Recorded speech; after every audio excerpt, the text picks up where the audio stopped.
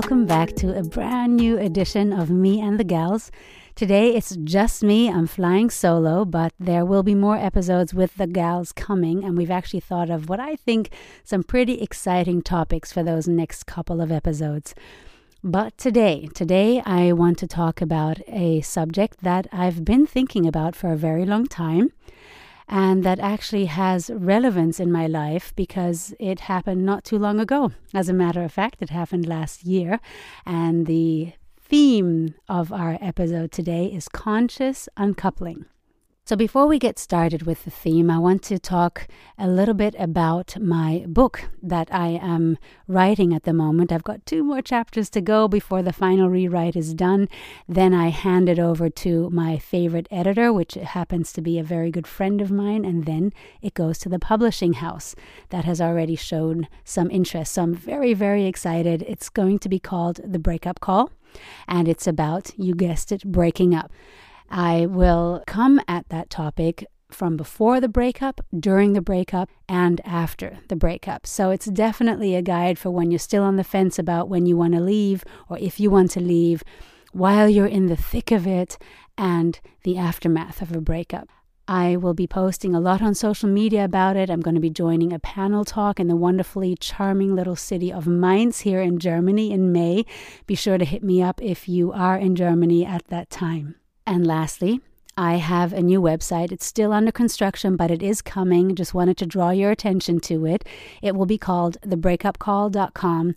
And on the website, you'll find out about my coachings, my online classes, all of which I'm working on at the moment. So I'm really, really excited to introduce all of that to you.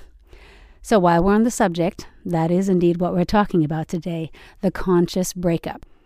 Now, the term conscious uncoupling is actually not a term that I coined. It's by a lady called Catherine Woodward, and I recently, as mentioned, came in contact with it because I was writing about conscious uncoupling in my book. So what are some of the things that we can do, that we can say, and that we can think about when a relationship is over and we're not angry at each other, we're not mad, it's not all that toxicity that you'll find in some of the other episodes. I talk about how to leave a narcissist, for example.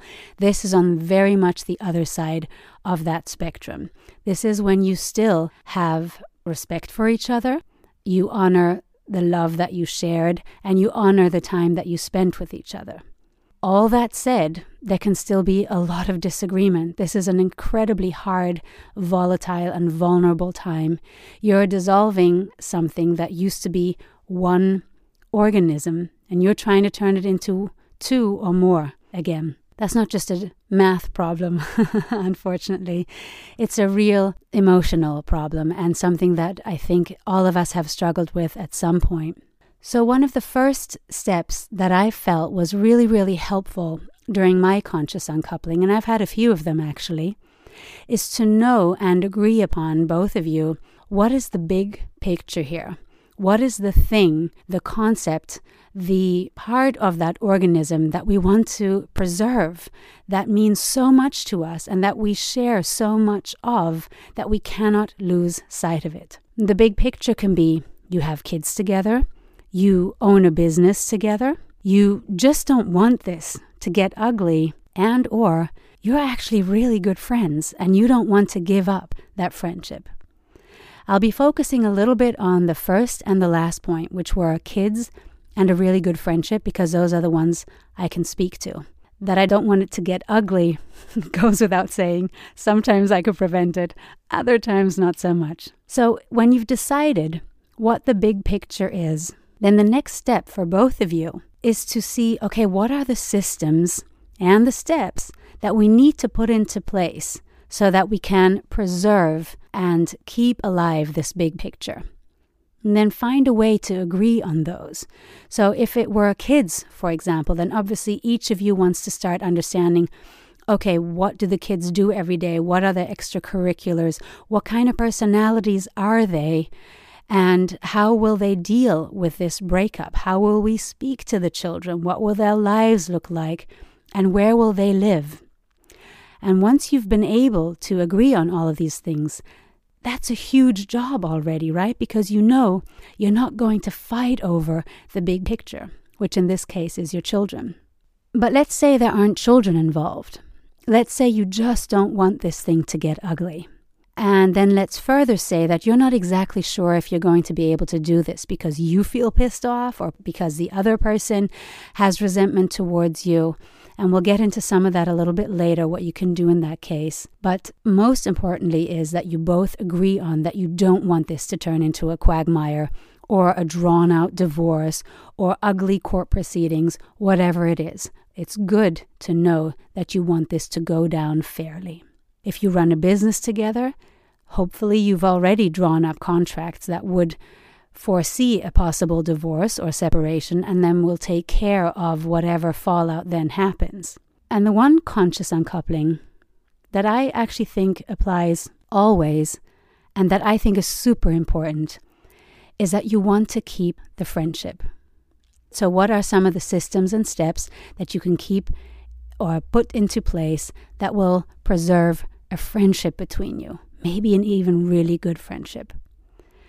And then once you've got all these logistics out of the way, decide, can you talk to each other? And so harking back to point number 3, you don't want this to get ugly. When you realize, I respect this person, I still love this person, or I don't love them anymore, but whatever the case is, I don't think I can talk about this right now. I'm too distraught. I'm so hurt or disappointed or just plain sad over my life no longer looking like what it might have been or what we had spoken about, how we wanted to live life together. So if you feel like you can't talk to each other, is there a way to afford a mediator? Somebody who is neutral and can speak to both of your concerns and worries that you have? And if you can't afford a mediator, is there not a shared friend, a person you both respect, who might have even been through a separation themselves, but who certainly has the kind of farsight and neutrality to moderate the kind of conversation that you and your now ex-partner are going to have? Speaking of separation, I've always found it really hard, especially when I was in a longer-term relationship, to just cut off this person and leave. Physically leave, no more communication, no more contact whatsoever. Whether they had a new person or I had a new person, there was still this stage of the separation that I could have really used some help with from this other partner. Again, whether we had new partners, it doesn't matter, but there were so many questions I had. How do we get here? What are some of my blind spots? Where did I not understand that we were beginning to unravel? On top of that, there was also this missing. This person was suddenly gone, and it hurt like nothing you had maybe experienced before. And so why, in what rule book does it say that you have to, that you absolutely must separate physically and emotionally right off the bat, like as soon as the decision has been made? And I know the kind of quagmire you could fall into when you don't make the rules of the separation very clear. But those rules should represent who you were to each other, who you are right now, where you are right now, and most importantly, who you want to be to each other. One example, so this doesn't become too abstract. So I separated from my boyfriend last year. We had a mutual separation. It was very clear we couldn't stay together for timing reasons. My boyfriend at the time still wanted children, and I already had a grown-up son. There was no way we could make these dreams compatible with each other. And so we had to break up. It was the right thing to do. But it hurt because now we were leaving somebody who we still very much were in love with and got along with. So we did something that all of our friends thought was really, really crazy. We did separate, but we never stopped being in contact with each other. In fact, after the first initial days, there were a few where we sort of had to have a little distance. But after those, we started communicating, and it became more and more clear towards the end of the relationship. And keep in mind, yes, we had time to prepare, of course. It wasn't like an infidelity or something. But during that phase of conclusion and beyond, we kept talking. We kept asking each other questions. When one of us was sadder than the other that day, we midwifed each other through the separation. And it was very, very hard. I do not recommend this to everybody. I don't think I could have done this with everybody. But we were able to do this because what was our bigger picture? We knew we didn't just want to be friends who maybe call each other when the other is in town and have a coffee. We wanted to be really good friends. The kind of friends that keep leveling each other up, which is what we've always done, who keep being interested and invested in the other person's well-being. And we did that so well that we thought, we don't want to give this up. So the decision to not just abandon each other is huge. To not leave this other person in the dark with their questions and the situation they now find themselves in, or that you find yourself in. And what about the roles you had in each other's lives? Maybe your partner was your confidant, your husband, your wife, your business advisor, the parent of your child, the step-parent of your child, a very long-term friend before you became a couple. All these roles, they are also gone if you separate completely. You're not just losing a partner, you're losing an entire ecosystem.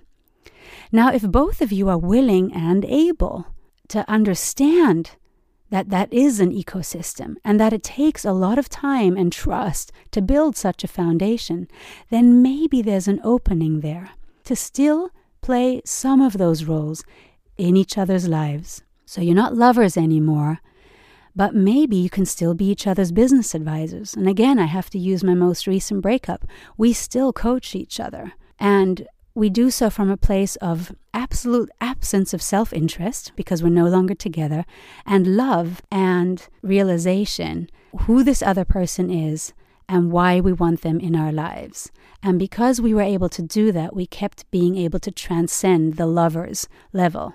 Again, it was not easy, but it's so worth it when you consider this other person to be a valuable character in this life drama, if you will. So another aspect of this conscious uncoupling, of keeping the communication, the dialogue open, is that this is an incredible growth opportunity. So what we did at the time is we talked about what happened here. And especially in the breakup that I recently experienced, I talked about my fears. I openly admitted how very, very sad I was because there was no ego involved. I had no interest in proving to the other person, my life is so much better without you. I didn't have to do any of those things. I didn't have to be flexing about how great my life was without this person. It wasn't so great. And then I was worried, what if new partners show up and we can't be friends? And those are all questions to be asked once you get to that bridge and you decide to cross it. But for the moment, ask each other and yourself, is there not an aspect or several of this person that I definitely want to fight for to keep it in my life? Because love does not end because you stop sleeping with each other. If it really is true love, the genuine kind. And love does not end with a breakup, because you don't break up with love in that moment. You're breaking up with this person as two physical bodies that are now going separate ways. But the less physical and more transcendental, if you will, energy of love remains. And it can get transformed into other things. You might not be best friends forever, but at least you can still be in each other's lives or run the business together or take care of the kids, whatever your big picture is. Love does not have to end with the ending of the relationship.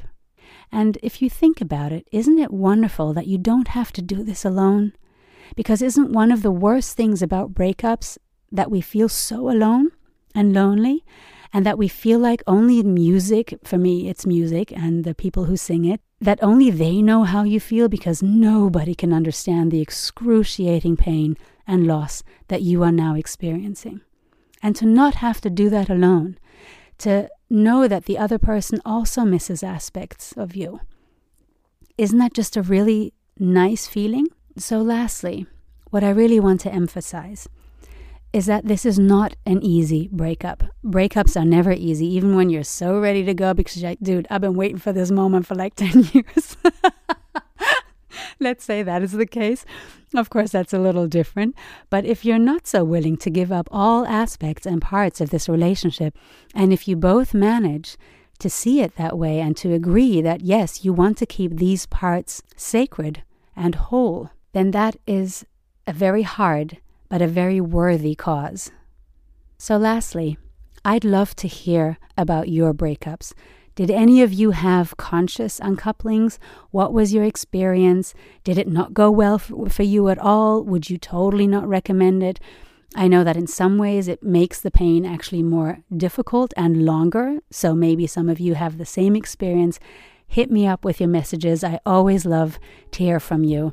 And I really look forward to talking to you again next time with the gals, with Sophia and Karina. Until then, stay well and sending lots of love from here.